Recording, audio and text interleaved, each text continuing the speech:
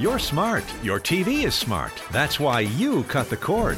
But you need one more thing. Alaska's News Source. Watch live or when it's convenient for you. Here's how. Just search Alaska's News Source on Roku, Apple TV, Amazon Fire, or Android TV. Install and enjoy. It's completely free and has everything you need in one spot. Breaking news. Statewide weather. In-depth investigations. Start streaming Alaska's News Source live today. With dire predictions about school funding, we get an update from lawmakers on where the negotiations stand in Juneau. Plus, happening tonight, the Anchorage School Board discusses the proposed budget and its cuts. Temperatures are warming and more snow is in the forecast. I'll let you know what to expect where you are. And the prosecution in the Brian Smith case says the accused murderer played a cat and mouse game with one victim. Smith's attorney says his client's supposed confession was the result of police badgering a tired man. We'll have details of today's opening statements in the case. You're watching Alaska's News Source. Good evening, everyone. Tonight, with the Juneau debate well underway about how much per student money each school district will receive, the Anchorage School District has released next year's proposed budget. As educators have predicted to lawmakers, among ASD's proposed cuts, bigger class sizes, and fewer teachers.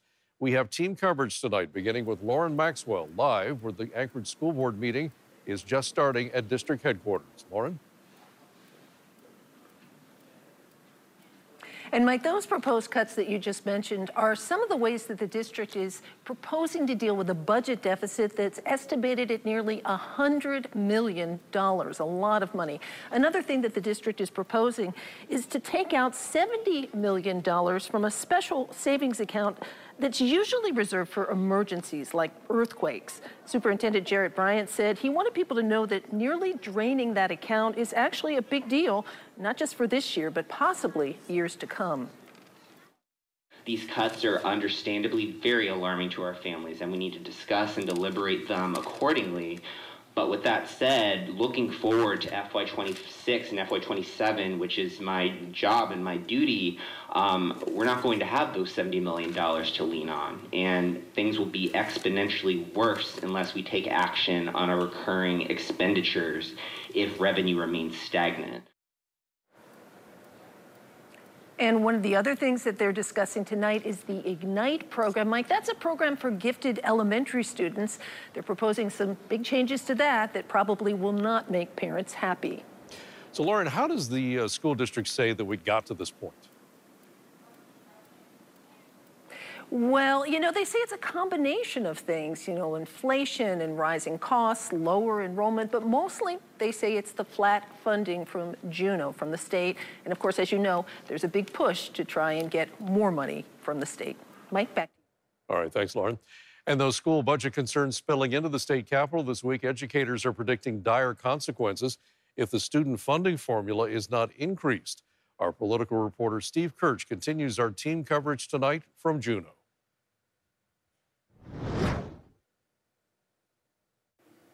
Per-student funding remains a focus point. We heard from both sides Tuesday after Monday's joint meeting where both House and Senate lawmakers weighed in.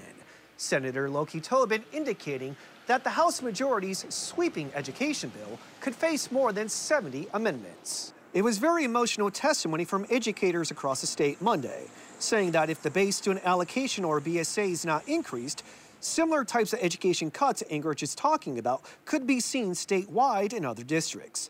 The difference is acknowledged during news conferences Tuesday. The House Majority Bill, including proposing a $300 BSA increase, has stalled for about 20 days, with other lawmakers, including some in the Senate majority, siding with educators who want a more than $1,400 BSA increase.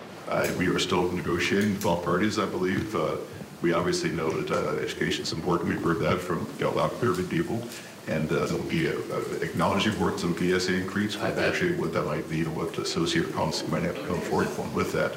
But we're looking forward to finding out where the House is right now. We simply don't know. We were zero. We've heard going to be higher numbers than that. We've heard half of that. So, you know, this is a process of compromise and negotiations with the other body, and we're just very anxious to hear what they come up with. Now, speaking of the comprehensive education bill, educators have warned lawmakers that if the BSA is not increased, and the Anchorage School Board has weighed in on this, it could lead to staffing issues and programs being cut from schools. Reporting from Juneau, Steve Kirch, Alaska's news source. All right, turning on the weather situation, let's take a live look outside this evening. Temperatures are warming up and things are staying dry, but clouds are beginning to roll in tonight. Let's get a look at the forecast now from Melissa Fry. Yeah, Mike, did you see how there's just a little bit of daylight remaining? We're seeing, of course, about 5 minutes of extra daylight with each day, but those clouds rolling in tonight, blocking that sunset. That's part of a much larger storm system that is bringing more extreme conditions to the western side of the state. Temperatures, though, yeah, they're nice and mild, sitting in those mid to upper teens. Currently 18 on the west side of town, 15 in Eagle River. Now, a few weeks ago, this might have felt cold, but after seeing temperatures well below zero for so long, yeah, this definitely feels warm at this point. Seeing those teens and 20s into the valley, low to mid-20s on the Kenai Peninsula as well. And again, seeing those clouds extending here from the west. This is part of that storm system that's out over the Bering Sea. That area of low pressure bringing snow and even some mixed precipitation to those of you from Bristol Bay all the way up into the YK Delta region. And this is all spreading north. High winds and heavy snow likely from the Yukon Delta up into the Bering Strait. Now, those clouds are going to continue to push across south central, but we won't see those bigger impacts here. Chances for a few light snow showers locally. Out west, though, still dealing with those high winds and blowing snow heading into tomorrow. Temperature-wise, tonight, we will fall back into those mid-teens overnight. Again, chances for a little light snow as that front pushes through the area. But then we'll see a return to just broken cloud cover by Wednesday afternoon and high temperatures getting back into the mid to upper 20s. I'll have a closer look on how much snow you should expect where you are and what the rest of the week looks like here in just a few minutes. All right, we'll see you then, Melissa. Thanks. Be sure to download the Alaska's Weather Source app to stay connected. There you can find the latest forecast and weather headlines. You can find the app in the App Store on your phone or tablet. And with more snow on the way and all that snow weight on many residential roofs, we wanted to be clear about what the Muni of Anchorage is recommending now about clearing that off. The city says people should consider having the snow removed to reduce the weight, but says there's not an answer that applies to every building.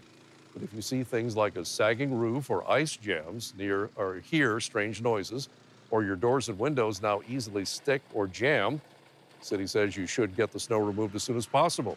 Now, if you're doing the work yourself, the city says it's important to leave a few inches of snow on the roof to protect it and be mindful of vents, exhaust outlets, and other obstacles on the roof. It also says to take precautions to avoid falling off your roof. If you're concerned about doing that, you can call a city engineer or a snow removal company to check out your property. Well, investigators with the NTSB released a preliminary report today after a door plug blew off an Alaska Airlines flight in January. According to that report, bolts appeared to have been missing from the door plug at the time of the mid-air blowout. A photo in the report showed 3 of 4 bolts missing. They would have prevented the panel from moving. The location of the 4th bolt could not be seen in the photos. Now, investigators say there's evidence the bolts were missing before the plane took off from Portland, Oregon. The report also says the door plug originally arrived at the Boeing factory with damaged rivets around the plug. Its supplier, Spirit Aerosystems, had installed the panel, but the Boeing crew replaced the rivets, and it had to remove the 4 bolts to do so. Boeing's president and CEO, Dave Calhoun, says the company takes accountability for what happened, saying that they must do better for their customers and passengers. Still ahead tonight, the prosecution claims a video showing Brian Smith played cat and mouse with the life of an alleged murder victim. But his defense attorney says the video should not be trusted. We'll have details coming up.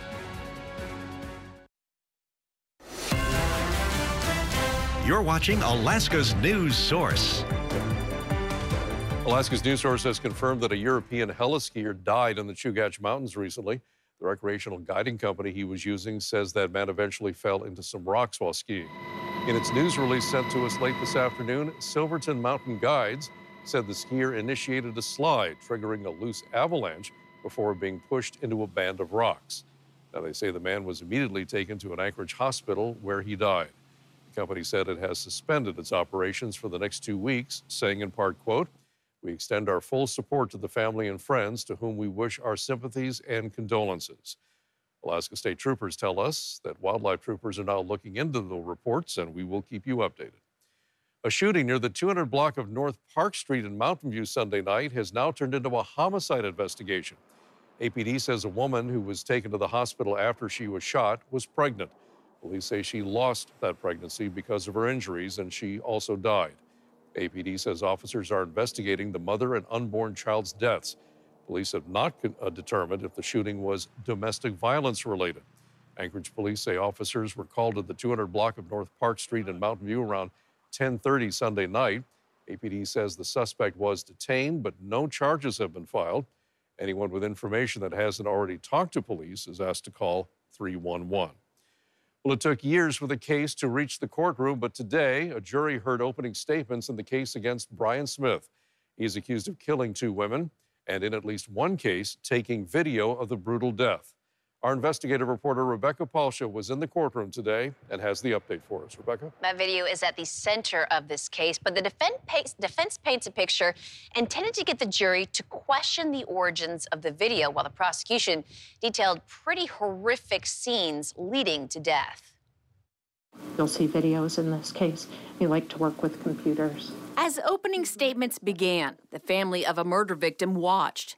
The sister of 53-year-old Veronica Abachuk was only able to listen for about 30 minutes before leaving the courtroom in tears. Brian Smith is on trial for both the death of Abachuk and 30-year-old Kathleen Jo Henry. He strangles her, releases, strangles, releases. She's bloodied, she's beaten, she's naked. Footage of Henry was turned over to police. He says, you live, you die. You live, you die. He's playing almost a cat and mouse game with her. Dunlap says Smith narrates his video as if for an audience, and that after being questioned by Anchorage police for 8 hours, Smith said this. You guys in a rush to go home? Are you guys in a rush? I know I'm gonna burn already, is what he says. And then he confesses to the killing of Veronica Abachuk. But really what they have is a video came of very questionable and still largely unknown origin. The defense then asked the jurors, why did it take so long for the video to get to police? Also, why did the woman who took it tell so many different stories about how she got hold of the videos? But suffice to say, it's changed a whole bunch in 4 years. She's lied about it several times, material details. And prosecutors will begin laying out their evidence first thing tomorrow morning. Thanks for listening to our podcast. Click subscribe so you can get the latest podcast from Alaska's news source automatically. And stay up to date with breaking news and in-depth reporting available for free 24/7 with the Alaska News Source app.